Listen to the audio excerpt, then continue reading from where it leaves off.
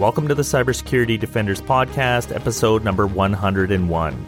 My name is Christopher Luft, and I will be your host.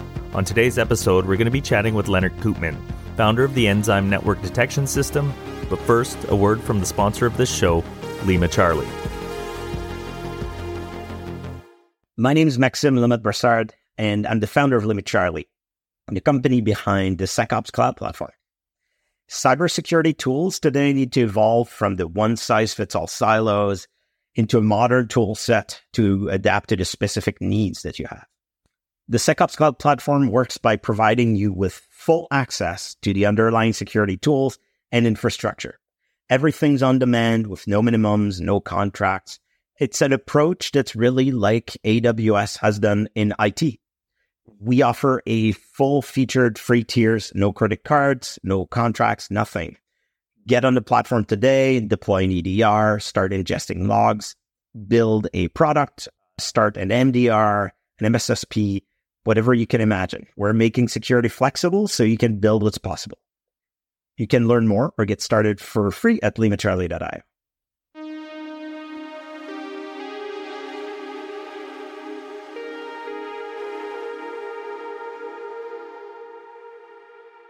My guest today is Lennart Koopmann, a much-loved and talented figure in the cybersecurity community. He founded Greylog and devoted over a decade of his life to this open-source project that has grown to be used all over the world by small startups to big enterprises. A little over a year ago, he founded a company called Nzyme and is developing some very exciting new network defense technology. On today's show, we're going to be talking about Wi-Fi security, and we're very lucky to have Lennart with us sharing his expertise. Thank you so much for being with us on the show today, Lennart. Of course. I think y'all are producing a ton of actually valuable content that I also listen to and had a great time at your conference last year, and I'd love to play a small role in it. Oh, well, thank you so much. And yeah, Mission Control, that was a really wonderful conference, and I remember your talk greatly, which is why I've invited you here to talk. I was choosing my outfit this morning and picked from my many T-shirts, and I almost accidentally wore the Mission Control T-shirt. That would have been perfect, but I did not. I forgot. I should have. Oh well, yeah. I think your shirt looks great. I'll just give a little shout out to my shirt here. Yeah. So the place I always like to start is with the origin story. I know you grew up in Germany and then moved to America, and that you barely made it through high school. But how did you get interested in computers, and how did that turn into a career in cybersecurity? Yeah. It feels like it's so long ago that it's a little blurry by now. We're all old, so trying to remember our very early days gets a little blurry. But I think the first thing that comes to mind is I remember when my parents got a computer, and it was like 1994, and I was like 6 years old then, and it was the kind of a ghost like into my dad's home office, so to say, wherever his desk was. There were no home offices back then, but it was there, and it was very controlled access. As in, I was 6 years old. I was not allowed to just be there all the time, which is what I wanted. But when you got a computer back then, you set it up, and then the big question is like, now what? Right? I remember that. I remember turning it on, and the BIOS boots up, and Windows 95. No, that must have been, what was it? The one before, like 3.1 or whatever. Yeah. It's so long ago, I forgot. But it boots up, and you're like, now what, right? And because 1994, this thing wasn't connected to the internet yet, which would be the immediate first thing that I would have probably done. And so I was immediately drawn to trying to figure out what this thing can do for me. And then I think immediately the next question is, what can I make this thing do, right? And there were some very simple programming languages back then, and I just kind of got into that. And this was, I think, the fascinating thing that many of us experienced was when you made it do something and it did that, and it just did that, right? And now you can think about, I can make this thing do more things, and so that's really how it started for me. And it was a very early fascination, and I'm glad that my parents got that computer and also kind of trusted their instincts to just let me work with it and let me do my thing. Maybe even if the grades in school were not always perfect, maybe that could be the way out. Even if, like he seems to be good with that. Let him keep on playing with that. But basically, I then moved to the next bigger city with 17, and I started working in an IT help desk, which I'm still very glad I did. I think that is an absolutely fantastic start for any career with computers. Teaches you a lot of things about people, how to deal with people who might be in a rush. It was in a hospital, and so you have nurses who have to get their job done, right? They're not there to deal with computers. They have a much more important job that is often under time pressure. And when the computer doesn't work, they can get impatient and impatient. I understand that. And you're 17 years old and have to deal with that somehow. Teaches you a lot. And I'm very glad that I did that. But I was always programming on the side, little hobby things, kind of playing around with it from very, very early on. And then that eventually became my job after the help desk time. And I actually had no real clue of InfoSec outside of kind of what you have to know to write and run secure code. And I very much just accidentally stumbled into that later. So my background has been software design, architecture, programming for really the longest time of my career. Okay, and then cybersecurity just as a add-on effect of that. Yeah, absolutely. Came through. I think what we're going to talk about that next. Yes. So just as a little teaser. Yeah. Okay. And that's really interesting. So yeah, as you just alluded to, and as I alluded to in the opening, in 2009, you decided to complicate your life and founded an open source project called Graylog. I don't think it was started initially as a cybersecurity product. Can you tell us what Graylog does and what the original intention was? Absolutely. So back then, Graylog was simply collecting log data. Log data, for me, the only thing I knew about it was that that's what your application spits out when it does things or when it didn't do things, right? That was logs for me. They're either informational or there's a problem. There are warnings, errors, fatal, something like that. And so Graylog just accepted these logs in the very first version over syslog because I had no connectors, nothing. And the application I was monitoring was sending syslog. So I just collected syslog over a network socket, parsed that, stored it in a database, which was a MySQL with like the most simple database design anyone came ever up with. I think there was a table called messages, and that had all the log messages in it. And I built a small interface over it so you could search over it, filter over it, set up simple alerts, very simple alerts. And the initial log volume was that it was considered an extreme outlier if we would see more than 100 messages in 10 minutes. I mean, it was no volume. It was tiny. But I think the key to its initial success was that it arose directly from a very real use case. And people with similar problems could just go and immediately run it. It could kind of be the ultimate form of release early and often, right? I released that thing. It all took was put syslog into a MySQL database. That's all it did. And it was 100% for developers and operations people.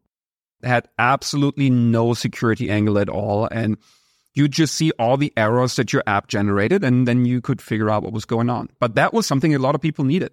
There was a company out there back then, that was 2009. There was a company back then called Splunk, and they offered similar things in much better and many more things, much more data, but they also cost a lot of money. So there was this big black hole of entirely unserved market of I just need to collect my logs so I can see what's going on. And people immediately started using it. I remember putting it on GitHub, and I think a week later there were the first people who ran it, who had bug reports. People contributed code, and then from there on out, it just like a snowball. More and more people started using it. And I did decide to complicate my life, but I was also 21 years old and not really clear, I think, on what I was getting into, which can be good too if you just do it. Yeah, right. I'm curious, at what volume did you realize SQL was the wrong choice for the back end? Ooh, I think that was when we decided to not only send our platform errors into it, but all messages. So just turn on info, not even debug, just turn on info. And I think very, very quickly it became clear that, okay, that's not going to work with MySQL anymore. In hindsight, you know what? I think it would have worked with MySQL still if I had known a little more about database design, but I was a very junior developer. Maybe don't write this onto one table. Maybe shard those out a little, split them up by days, be a little more intelligent about it. All stuff Graylog does now, and Graylog started doing very quickly. But the moment the use of the application skyrocketed, as in the application Graylog was monitoring, and we turned on info logs, it just broke. No chance. And then, but you know what? Then you fix it, and you improve it. That's how it has always grown back then. You know, it has always grown that way, and I think everything we did always just made sense because it arose from a real use case. Oh, that's great. And do you remember approximately how many people were there when you left? At the company I was working at back then, or when I left Greylog? When you left Greylog? I think about 120 or so, if you count some of the contractors in. But yeah, about 120 people. Yeah. Did you ever imagine it would grow into that when you started out, those early days? It sounds a little weird, but honestly, yes. Let me explain that. Because it was clear to me that people need this. And if you immediately have people starting to use this without you having to convince people a lot to use this, and you're 21 years old, I think when you're that young, you see more of the opportunities, and I think that you simply haven't experienced all the challenges and the problems and sometimes just bad luck, that can happen on the way. So to be completely honest, yes, I did think that it would grow a lot. Should I have been maybe a little more conservative with that expectation? And now that I'm 36, probably. I think there was a lot of luck involved and a lot of really good people who I met on the way who joined and did some really, really good work, who are a huge part of this success. And I think the reason of this success, honestly. But yeah, I was like, why would it not become big? This is awesome. So, it's like, I'm a very optimistic and positive person. I know this can drive people crazy sometimes, but honestly, I thought this was going to be awesome. Oh, that's funny. And it was. Yeah. So a lot of luck. No, that's people. great. Yeah. That's great. It reminds me of, I remember I started my first company right out of university, and me and my friend that I was building it with, I remember us having a conversation about how we were going to handle the growth. Oh, yeah. That's good. Yeah. But I don't even think we'd finish the UI, and we're already talking about how we're going to handle the growth. Okay, and then a little over a year ago, you started building some really interesting technology and formed a company called Nzyme. Can you tell us a little about what you're building and why it is such a massive improvement for the space in which you're operating? Yeah. So I hope it will be a massive improvement. That clearly still has to be shown, and I can't wait. Again, I'm very optimistic, so I can't wait to see it. But it's basically I would describe it as a more modern approach to an intrusion detection system, or IDS, where I think you have to assume that most traffic is encrypted anyways, right? This is a little bit into an angle of Wi-Fi and Wi-Fi security, and should you use a public Wi-Fi or not?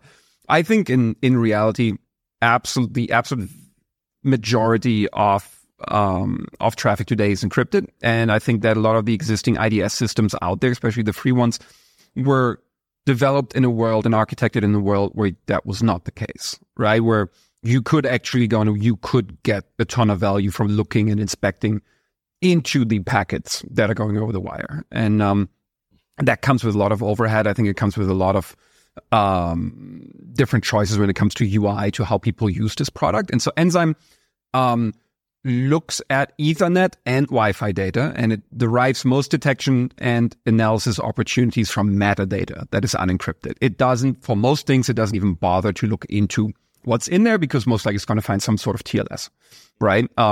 For other things like DNS, like ARP, sure, we'll still inspect what's in it. The moment it goes up the layers, kind of starting from TCP, UDP, it's more and more unlikely that you will find anything that's unencrypted in it. So we will look at the TCP metadata, the UDP metadata, at the IP metadata, what connected where, what was the MAC address, did that change over time? Like all of those things that you can actually derive from, even from encrypted data, or the metadata that's around it. And I believe that network traffic monitoring is not done today in all environments, because it can be extremely expensive, right? It's a ton of data.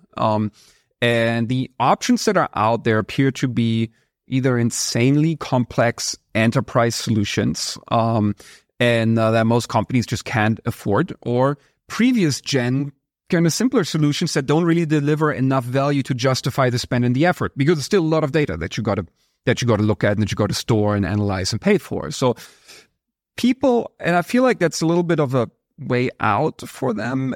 They may say they already have EDR, endpoint detection, so they don't need NDR, network detection. But I think they should actually be able to run both. I think you should have both, because there will always be devices that can run an EDR agent, or things that can only be detected if you have the full view of the network traffic and you can correlate in between, which can be tough with EDR approaches. But I understand why today a lot of people don't have NDR. I've seen people try to use SIM systems for NDR, like a Splunk, a Greylock, sending their network data into that. I think it's a terrible idea, because those systems are not designed to store that amount of data in a format and a structure that you would usually store log data in. That's just two very different problems. But often that's the only solution they have, right? That's the only way they have of doing that. And then they will somehow find a way to parse that data, send it into a SIM, pay even more money. And then on top of that, you still have to write all these super complex queries. And so Nzyme wants to do a lot of that stuff out of the box wherever it can, and then forward kind of subsets of that data into something like a Splunk, an OpenSearch, a Greylock, whatever, where you can then derive additional value from it. So that's where it sees itself today. That's, of course, changing. That will be changing based on user feedback, I think, based on what's actually happening out there. But from a broad kind of infrastructure and product idea perspective, that's what it does today. And it does Wi-Fi, and that's what we talk about, I think, a lot today. And that is because it's in alpha stages right now, and the Wi-Fi part is simply the most complete. I started with the Wi-Fi part. The previous versions of Nzyme were only Wi-Fi. But it's important to know that it will do similar things with Ethernet data as well. It's just right now the Wi-Fi part is the most advanced and what people use, because that's honestly the usable thing in Nzyme right now. It's still in the middle of development. Right. Oh, very interesting. I'm curious how you made the jump from log data to Wi-Fi security. Yeah, if you spent 13 years parsing arbitrary strings, yeah, that can be anything, and you have to build a product that does that. That is a very interesting problem, but you are also, once you leave that space and that domain, you are very happy about very clearly defined things to look at. Like, yeah, there's an RFC that defines what TCP looks like. I love that, because I can look at that and then parse that. DNS, ARP, UDP, TLS, Wi-Fi frames, all of that. I know exactly what it's going to look like, and if it doesn't look like that, then I will report that. But you can build parsers, and then everyone runs those instead of building parsers that run parsers that can configure other parsers. That was my world before, and I am very glad to now be in the world of very, very, very RFC heavy, fully specified data I will be looking at. Yeah, that's a wonderful answer, and it makes sense. Is this project open source as well? It is. It's SSPL licensed. There's a discussion if the SSPL is officially called open source or not. It's basically the GPL, which is clearly open source. But comes with an exception that says you are not allowed to run this as a service. So if you are a Google, Amazon, Microsoft, any sort of service that could go and just take this and offer it to their customers without contributing back, you're not allowed to do that. You would have to then contribute, just like other open source licenses, you would have to contribute your tooling, all the stuff that you wrote to make that service available back to the project. And so that's MongoDB is using that one. There's other open source projects that are using that one. So yeah, it's all on GitHub. You can use it for free. It comes with all the freedoms of other open source licenses, except that exception that you cannot just run it as a service without contributing your code back to it. Oh, that's a wonderful license. I wasn't aware of that one.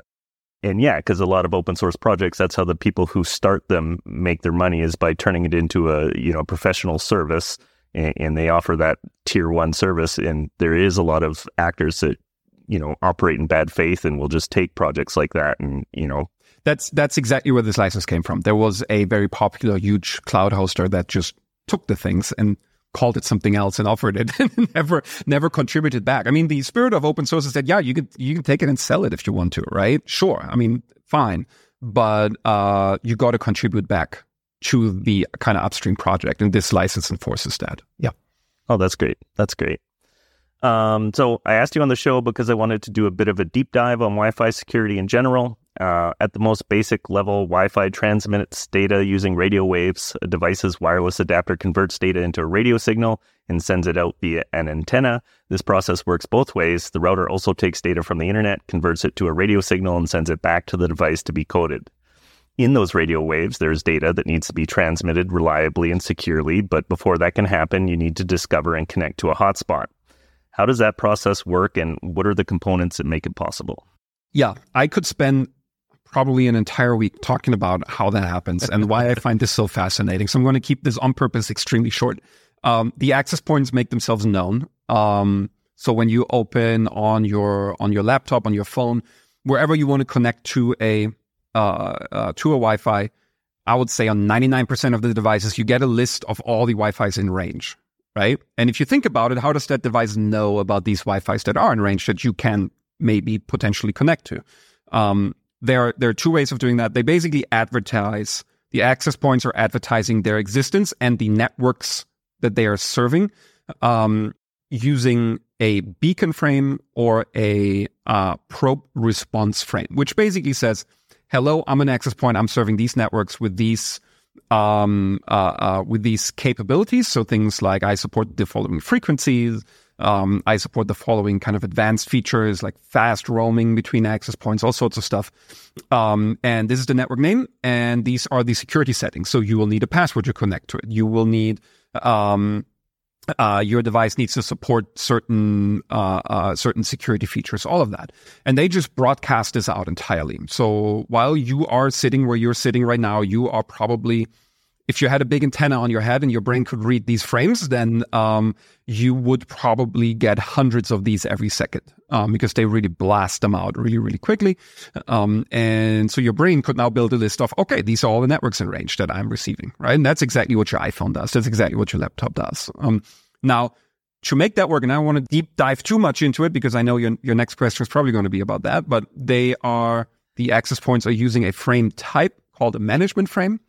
And those are very different from two other frame types, which are control frames, which are used to kind of manage the wireless traffic, as in, I want to send data. Can I send data? And the access point says, yes, you can send data now to avoid collisions on the air. And then also data frames, which is the actual data on the higher up layers that you are actually communicating with when you do something on your endpoint. But the management frames are kind of the ones that are absolutely essential to a functioning Wi-Fi network. And by definition, those have to be unencrypted, because if they were encrypted without doing some sort of certificate exchange before, how would you be able to read these beacon frames that advertise the networks, right? So a lot of this management traffic is unencrypted. And I think with that, I'm going to hand it back to you. I just had a little flash of a nightmare when you said those frames going into my brain, thinking about Neuralink and all this stuff that's happening there. So the all these management frames being broadcast around are unencrypted, which is where the security issue lies. And that's because they're unencrypted. Anybody could intercept them, modify them, and resend them. Is that basically the flaw in this model? That's correct. And it kind of is a flaw, but I'm still waiting for someone to come up with a better idea, to be honest, because it's kind of inherent with wireless communications, right? Or with wireless consumer communications, where it's unfeasible to do pre-exchanges of certificates. So if you ever wondered why this is where convenience causes us problems again, right? Because we want to be able to just walk into a room and connect to whatever Wi-Fi is there, and that's the danger. Because in really high security environments, you can do that. If you have ever connected to the DEF CON conference free Wi-Fi, you have to download the certificate first and install it on your phone, right? So they do that, actually. You can do that. It's just not very feasible. But yeah, you're correct. They're not encrypted. So first of all, they can be read by anyone. But that's less of a problem because they don't really contain the higher layer information. So yeah, you're going to read a bunch of management traffic. Fine. I don't really care about that. There's almost nothing interesting in there for if you were looking for to really eavesdrop on someone. The real problem is that they can be spoofed very easily, right? There's no authenticity guaranteed in it. And especially with wireless transmitters, Yeah, you can be anywhere. There's not even like the physical verification of, okay, at least this came out of this wall, right? At least this came out of this network jack that I can assume is connected to a legitimate switch somewhere, that is connected to a legitimate infrastructure somewhere, because someone might be on the parking lot with a really big directional antenna and sending these management frames. And there's no real way. Well, Nzyme does a few things, but if you were to spoof them perfectly somehow, which is unlikely, but for most devices out there, there's no way to find out if this is a legitimate frame or not, because they're unencrypted. You can spoof every bit of it. And if I wanted to watch this traffic and possibly send out my own frames, what kind of equipment do I need? Yeah. So you would need a Wi-Fi adapter, so basically a Wi-Fi card. There's some PCI Express ones, but you will probably want one that's simply USB. It's a little USB stick looking device with often a antenna on it. You'll need one of those that support what's called monitor mode and frame injection. And that basically comes down to the chipset on them. And there's 2 or 3 out there that are really well supported on Linux, and where the standard Linux drivers do allow you to do that. The good thing is they're very cheap. You can get them on Amazon for $20. And then there are better ones, and they're like $50. Yeah. But yeah, you can. That is readily available hardware. I can, whenever I need one real quick. Now I have a box full of them, obviously, but a few years ago when I needed one really quick, you can get them next day with Amazon. They're just going to be in the mail. No problem. They're very readily available. Wow. I could see the teenage version of myself getting into a lot of trouble with this back then. Oh, yeah. There's going to be antennas everywhere. So during your talk at Mission Control, you went through a handful of Wi-Fi threats. Can you talk about the man-in-the-middle scenario, how that takes place in a Wi-Fi attack? Absolutely. So imagine and this is another topic I can talk about for hours. But again, on a high level, imagine someone somehow made your device or devices to connect to their Wi-Fi network. This is like you're plugging your device into somebody else's switch, right? They are now, by definition, sitting in the middle of your communication because they are routing your communication now. And there is a name for that. It's called a rogue access point or an evil twin access point. There's technically a difference between those two, but I like to use them interchangeably. Basically means that someone tricked you or someone tricked someone to connect to their access point when the person connecting believes it's someone else's access point, and most likely a legitimate access point, right? So let's say you are at a coffee shop, let's just say it's Starbucks, and you want to connect to their free Wi-Fi, and there's an implied trust towards that network. Right? There's an implied trust that, Starbucks probably, I don't know, but most likely doesn't set up their Wi-Fi networks to do nefarious things with your traffic, right? Now, let's say somebody else is just outside of Starbucks or in Starbucks or any other coffee shop and sets up a Wi-Fi with the same name. Then technically, this is for your phone. This is just another access point serving this. And if the signal strength is better, that it's likely that your phone is now going to connect to that one. So the physical properties of a Wi-Fi signal or any radio frequency signal, that it can be limited to a specific environment in most cases, means that it's very easy for someone with this tiny bit of hardware in their backpack to trick you into connecting to their access points. And now they are sitting in the middle of your communication. And with everything man in the middle, there's so much encryption now that the things you can do with it are more and more limited, as in you still can't just spin up a fake website of your bank, right? Your browser is not going to let you do that. You have to very actively ignore 10 different warnings to still log into that with your actual password, right? It's unlikely. But you can still do some things with that. And the act of connecting to someone else's network also opens you up to some things around captive portals, but I believe we're going to talk about that in a bit as well. Mm-hmm. And I'm just curious, like you mentioned disassociation frames earlier. If I was, a bad actor sitting in a coffee shop or at a conference even, and I broadcast some of those disassociation frames to kick people off the network, and then my evil twin had a stronger signal and was open, would some of those people silently get booted and reconnect to my network without any notification that they had switched networks? Yep. There is a frame type called the deauthentication or disassociation frame. That one has the legitimate purpose of disconnecting. Either your phone can actively disconnect from a access point and just be a good citizen and say like, hey, I'm disconnecting, I'm leaving. You can take me out of your association table and don't have to wait for a timeout. Or the access point can say, hey, I'm going offline for maintenance. And there's, I think, 60 other reason codes out there. Let's say it's for maintenance. I'm going offline for maintenance.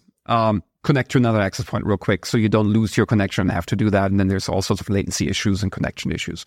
The problem with that is that's a management frame. And it is in most networks.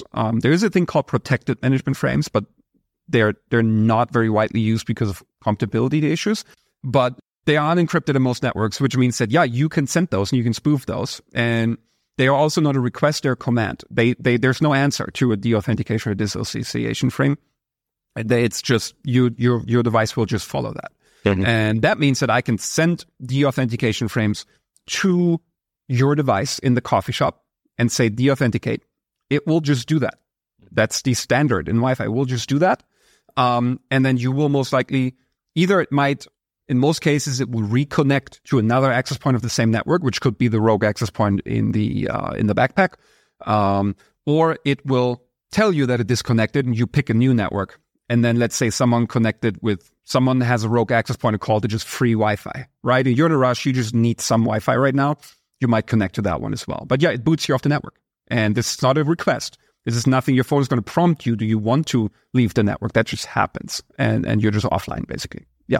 Yeah, and you mentioned compatibility issues with like newer technology that solves the problem.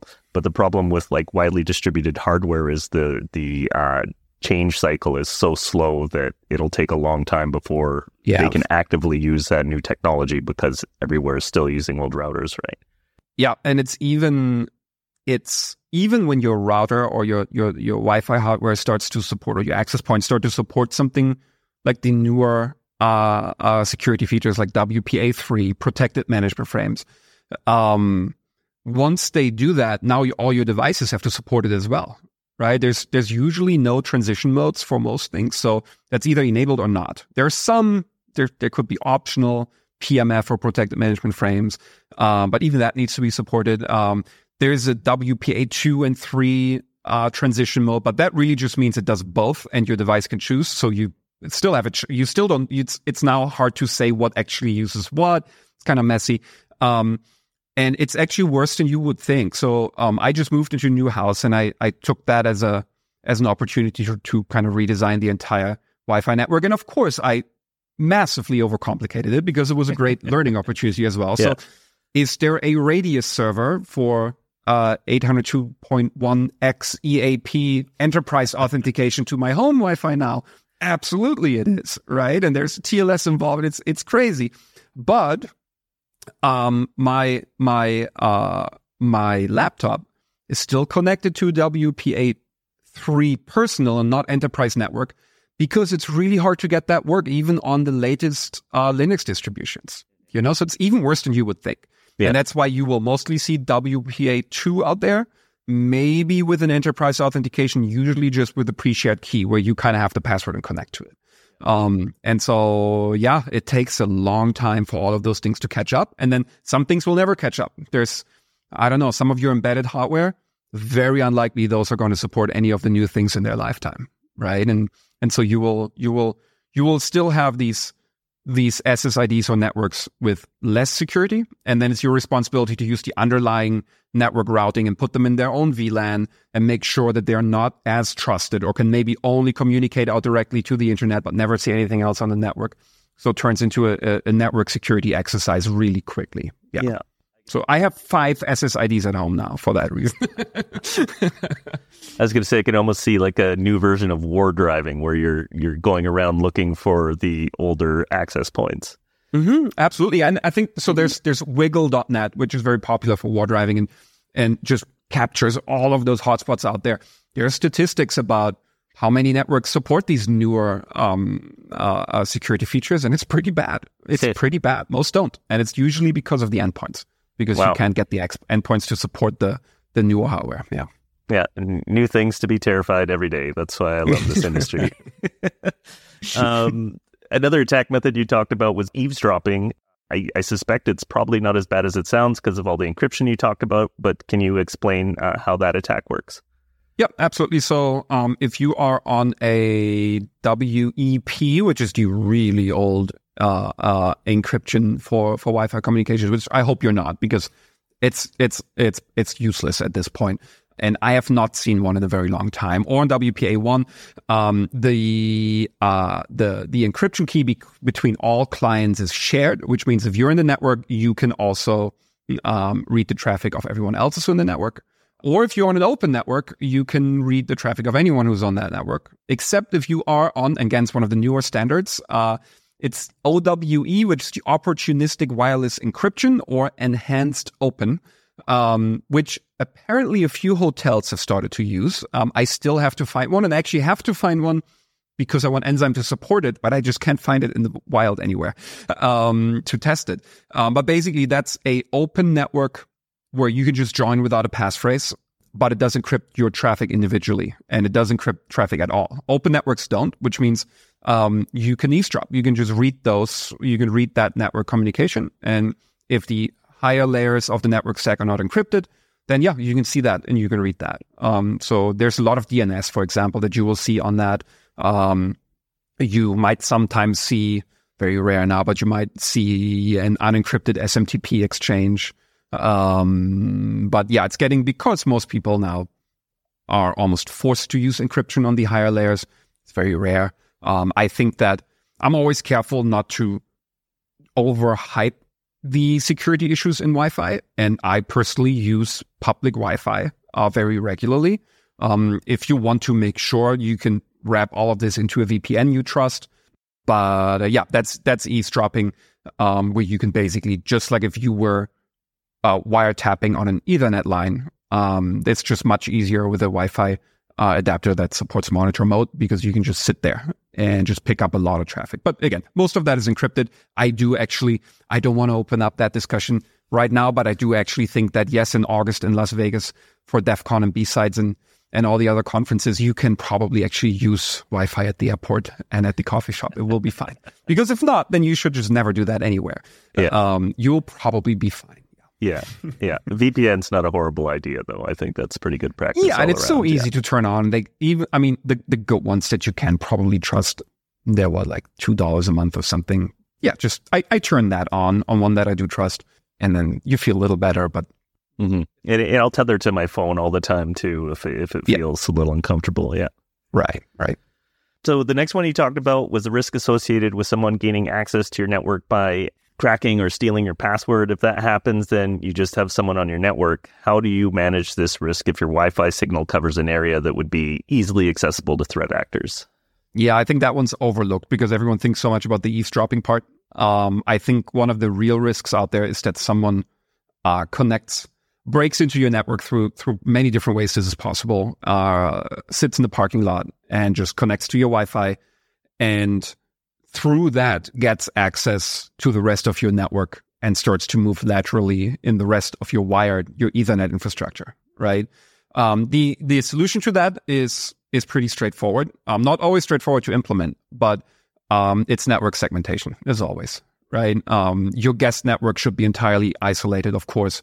That one should only call out to the internet, not see anything left or right, just go straight out and back in, but you can't see anything else of the infrastructure. If you have, let's say you have one of those networks for transition purposes, you simply have some devices that don't support WPA3 enterprise. So you have some that connect to it with a pre-shared key on WPA2, then yeah, those should probably also only connect out directly, and they should probably be client isolated, so never see other clients on the network, on the wireless network as well. They're just all VLANed into their individual network. That's how you solve that problem.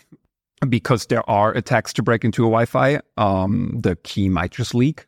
So think about what happens when someone is in the Wi-Fi. Is there a lateral movement element to other parts of your network infrastructure? And VLAN is usually the answer to that. You want to be, the thing where it gets a little complicated, that was my problem at home in the new house just now, is, well, I still want to be able So I put the Apple AirPods went into a restricted network, right, where they can only go to the internet. But I still want to play my music in the kitchen, and I want to do that from my phone. I don't want another. So now you got it. It gets a little tricky, right? What communicates to what? You have maybe you have a TV with AirPlay or something on it in a conference room. What network is your toothbrush on? Exactly. You still want people to use that with their work devices, right? So that's where it gets complicated. But I think this is not Wi-Fi specific. This is a network architecture problem that you then get into. Sure. And I would be really curious to know what the stats are about how many security teams are logging failed passwords into their wireless access points, because I imagine a lot of them aren't. And a matter of cracking the password is just time if there's no mechanism to stop you. Yeah. Right? And for some older protocols in Wi-Fi out there, you can also do that offline. You just collect enough traffic, take that PCAP with you, and then try to break it offline. You don't have to sit in the parking lot for forever with a giant cracking rig. You take that PCAP with you or upload it somewhere in the cloud and crack it there. Wow. Yeah, absolutely. So I know you're excited to talk about this one. I believe it's one of your favorites. What is a captive portal? Oh, yeah, I love that one. It's also something people tend to not always think about.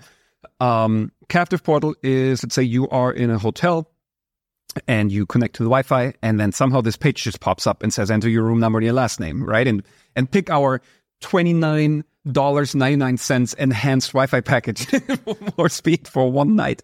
That is a captive portal. If you want to, you may want to dive deeper into how and why that page actually pops up and how that works, but it gets really messy really quick. A lot of the Wi-Fi stuff gets really messy really quick because of backwards compatibility. It really is messy, but don't want to talk about that now. But that's a captive portal. It's captive because it's literally captive. It just pops up. Or at least when you try to open Google or other popular domain names, and that maybe already tells you how that works under the hood. It will pop up with hey, you got to log into this thing first. And there can be also enterprise use cases for that. Like, hey, you are a guest, but you need a corporate sponsor who actually allows you to be in. Right? This is not a guest access for everyone. You need someone who registered you up front as a guest. Things like that. And it's basically a website. It's just a web page. So it renders HTML. It doesn't render JavaScript. And there is tools like Wi-Fi Fisher, for example, which I love and I hate. I don't hate. Hate is a strong word, but it can be so bad at what it does. I mean, it does in a really great way. Just what it does can be so bad, which is basically it has templates for fake captive portals where it will say, hey, welcome to the coffee shop free Wi-Fi, or welcome to the hotel free Wi-Fi. Enter and then it's let's say the hotel chain rewards number to log in. Let's say it's in an airport lounge. Enter your airline credentials to log in, right? This is a very legitimate thing that, I mean, I think you could get me that way. You could totally, I think, fish me that way when it says, hey, connect to your airline lounge Wi-Fi. But yeah, we'll need to know that you're actually a member. And so you have to enter your username and your password. But guess where that form goes? That form goes directly to the attacker. And you just enter your username and your password in plain text. You just send it there. And these captive portals often don't have additional security measures like, hey, this is not TLS. This is not actually United.com, Delta.com, Southwest.com, whatever. Right? They have less of that also. And so it's very easy to fish people that way. And I think when people just want Wi-Fi real quick, it's also very easy for people to just, okay, screw it, just do it. This looks real. I am on the real Wi-Fi, right? I feel good about this. Or it could be enter your Facebook or your Google login for our free Wi-Fi, right? You got to give us something and then we give you something, the free Wi-Fi. And you can get more creative with that and do something in a corporate network. Maybe find out who manages the Wi-Fi, who's the director of IT, and just pop up a captive portal after someone connected to your Wi-Fi because you de-auth them out of the official Wi-Fi. And it says, hey, this is the new security measure. And John Doe, the IT security director, implemented this. And you just got to enter your your domain username and password to connect now. Yeah, even asking somebody for like an email and password, how often normal people or people who aren't in cybersecurity reuse passwords. It's such an easy... And we are so trained. We're all so trained for this, right? Yeah, I'm in my hotel. I got to enter my room number and my last name. Yeah. Maybe now they changed it. I have to enter my rewards number and my password. Yeah. Maybe. I love it and I hate it. Yeah. I see we're at time here. Are you good to keep going? Yeah, I'm good. Okay, awesome. That's great. This is the cool thing being the only one in the company. I have no meetings. The next thing is I'm getting a little hungry, so I'm thinking about lunch, but that's it. Okay, awesome. This is a great conversation. I'm glad we can keep going. So the last thread I have for you is one that I also think I would have really had a good time with as a teenager, is jamming. How is this one done, and what is the risk? Yeah, so jamming is basically interrupting the Wi-Fi communications and making it impossible to use a Wi-Fi. That can be, again, like you said, right? If you're an interested teenager in this, then yeah, it might just be fun, right? It might just be fun to see how no one can connect anymore. It's just playing around with it. Highly illegal, by the way, in the United States, and I think most around the world. They're very strict with these kind of things. This is like, now you're talking FCC territory. Jamming actually, so jamming can be done in two broad ways. I think for Wi-Fi, this is either by jamming the underlying radio frequencies. So you just send a bunch of garbage on the same frequencies, and so the actual signal doesn't make it through anymore. That used to require very special hardware. I think that when I was giving the talk at Mission Control, I was very specific about how specialized the hardware has to be to do that, and especially do that at scale and over a broader distance. I have now seen that there is firmware coming out for popular chipsets, especially the one on the Raspberry Pi, that somehow can do this. And I haven't looked into this too deeply yet, but can do the RF level jamming on standard hardware somehow. So they somehow figured out how to make that chip send a bunch of garbage on the air and use it almost like a software-defined radio, which is a little scary. I have to look into that. So that is also, even that is changing. But that will be, the problem with that is that will be really hard to detect without special hardware, because if you try to detect that kind of jamming with a Wi-Fi adapter monitor mode, because it's just garbage signals, they're not even going to make it to you. The chip in the Wi-Fi adapter is going to discard that immediately as noise, basically. So you're not even going to see that. That's going to be an interesting problem. The other way of doing that, which is much easier, is you just send a bunch of deauthentication frames to everyone. There's also a funny thing called the broadcast deauthentication frame, which basically means everyone disconnect from everything.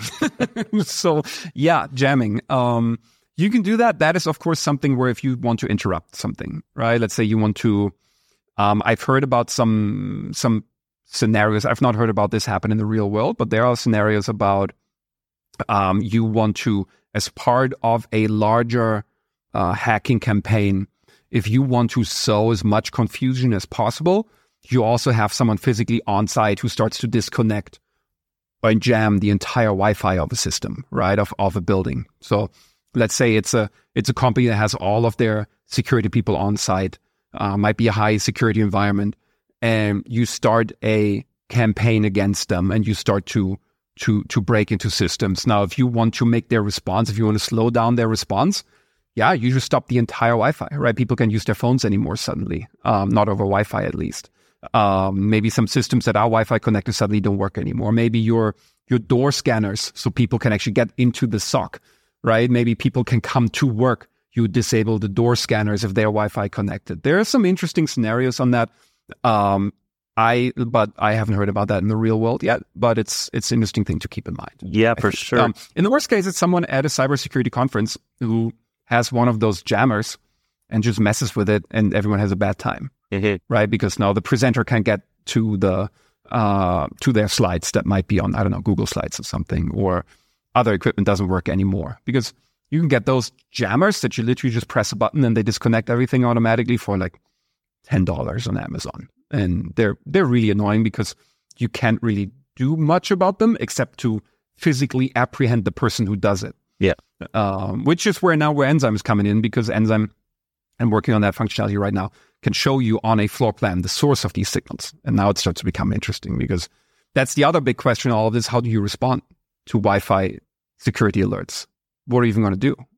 Right? Now there's a physical security angle in this. How do you respond to someone who's on the parking lot with a big directional antenna? And how do you know where that is? And what do you do about it? It's another very interesting angle in all of this. Yeah, and I don't want to give away too much if you're not talking about it, but these are the taps that you're building, right?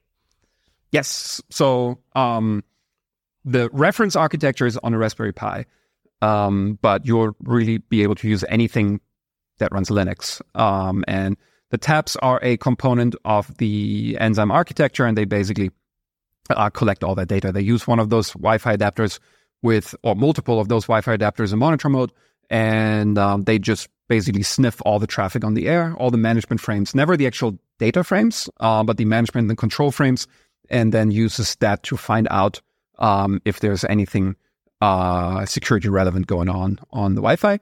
And yeah, it can triangulate. If you have more than 3 of those taps or sensors, and they are spread out enough physically on the location, then Nzyme can calculate where that signal is likely coming from, at least give you an approximation, right? It will be able to tell you, yeah, that's coming from a parking lot, and that's coming from your north parking lot, for example. Right. We'll be able to tell you that.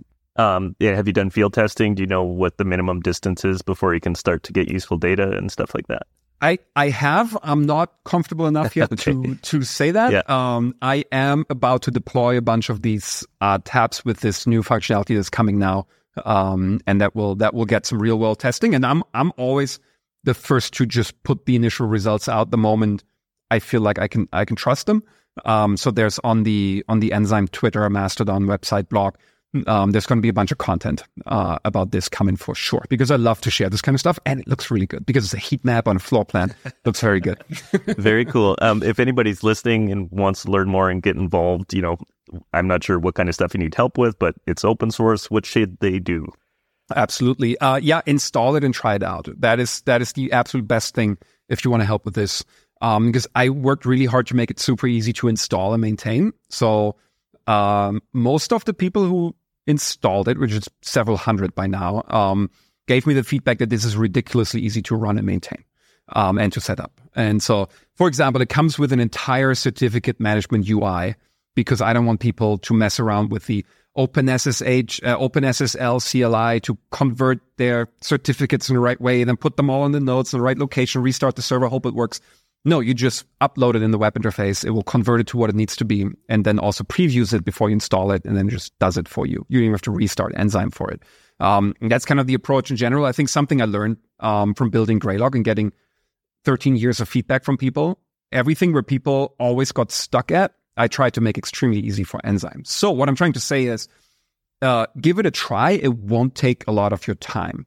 It will be really easy to install, and it's not going to be frustrating. If it is, please let me know, because then there's another thing that needs to be improved or fixed. But I am really looking for people running it, and then running it in all sorts of different environments and telling you what's missing, what's not working as well, or like I said, where they get stuck or they get frustrated, because I want this to be easy in all the common environments. And you can, of course, also contribute code, but I would say the developer experience is just not very polished yet, because again, this is only me working on it now, so there's not a lot of documents explaining the architecture of the code, how to build something custom, all of that. So you'd have to spend some time to start to understand how the code works internally and the architecture. But some have done that already, and they were successful. And there have been several PRs that have been merged by now. But if you just want to help out with the project, run it, and then tell me about it and tell the world about it. I think it's one of the best things that you can do that I'm looking for the most right now. Very cool. And I'll put all the links in the show notes for anybody listening. Awesome. I also want to add, too, that now you can run Lima Charlie's EDR on those Raspberry Pis for, I think, Raspberry Pi 4 and up, so on the 64-bit Pis. So you can have an EDR protecting your network defense system. It's going to be awesome. It is. I'm going to have to order some more Pis. I think I have too many 3s kicking around my house, so. Oh, yeah, I got some if you need some. Okay, this is the last one I have for you. It's the one I ask of everybody on the show. It can be as wide or as narrow as you want. Do you have any predictions for the future of cybersecurity? Yeah. So I try not to, because I am personally in such a niche spot of security. I think there's people out there, a bunch of people that work at Lennart Charlie actually come to mind that have such a broad insight into the entire industry, right? That I just honestly don't have. Mine would be very broad, and I think for other parts of the industry, very high level. But I think it's safe to say that it probably won't get any easier, and there probably won't be any less challenges, right? And I think there's some real threats, and what I'm thinking about is not only to specific computer systems or specific types of data, but I think we're seeing more and more now. For a while, we see more and more, but they're real threats for societies, right? For like our daily life that is so interconnected and that is so much relying on infrastructure. I think we've seen that with elections, with misinformation, with some of the recent conflicts that broke out, and how much cyber is a real domain in that now. And I think people have been talking about this for a long time. I feel like over the last 2024, over the last 10 years or so, this has become all those predictions have actually become very real, and for me personally, more real than I had expected them to be. And so I hope that we, as the people who defend, and that surely includes people who are on the red team side as well, right? Because I think they're a huge part of the defense of it. So everyone who works in this space and has good intentions, who I would describe as people who defend, that we can all keep on building real solutions to those problems. And the word real is important for me in that. I think that's things that is always a good indicator, something that at the end of the day, when we leave the office, things that we are proud of and things that we like to talk about. This is why when you asked me if I can come on the show, I said, oh, I would love to, because I am actually really proud of this stuff and I really believe in it. And I believe that this is not something that's kind of just shiny or artificially pumped up, but this is one of those things that are actually real and that I believe will really help with the defense out there of things. And I hope that we as an industry, we can keep on doing that. And there's so much of that stuff that's going on right now that makes me, again, optimistic and hopeful about it. And I hope that we all can, with the changes the world is going through and with the changes that economies and markets are going through, that we can keep on doing that, and that we all produce a ton of stuff that is real and that helps to defend kind of our lives in the end. You know, this sounds a little dramatic, but in the end, that's what it comes down to. And somebody has to do it. And I love that we can do it. And most of us enjoy doing it, which is kind of like the perfect storm, right? This is not some things that we actually don't enjoy and that, oh, somebody has to do it and we actually hate it. It's a great combination if you actually love doing it. And I think that's when really good products come out and things that provide real value out there for, I think, a really good cause in the end. That's not really a prediction. It's more of a hope. But I feel like, again, we're on a good way, and I hope we can keep on doing that. One of my favorite answers so far, and I couldn't agree with you more. Yeah. Thank you so much for being on the show with me today, Lennart. This by far one of my favorite conversations so far, and awesome. I think it provides a lot of value for our listeners. So thanks again. That's fantastic. Thank you so much. That was fun. Take care. And that concludes this episode of the Cybersecurity Defenders podcast. If you have any feedback or ideas for future topics, please send an email to defenders@lemacharlie.io. You can access the intel we talk about on the show in real time and join the conversation on the Lennart Charlie community Slack channel at slack.lemacharlie.io. If you've enjoyed the show, please consider sharing it with someone or leaving a rating or review. And don't forget to subscribe on whatever platform you're listening from. Thanks for listening in. We'll see you on the next episode.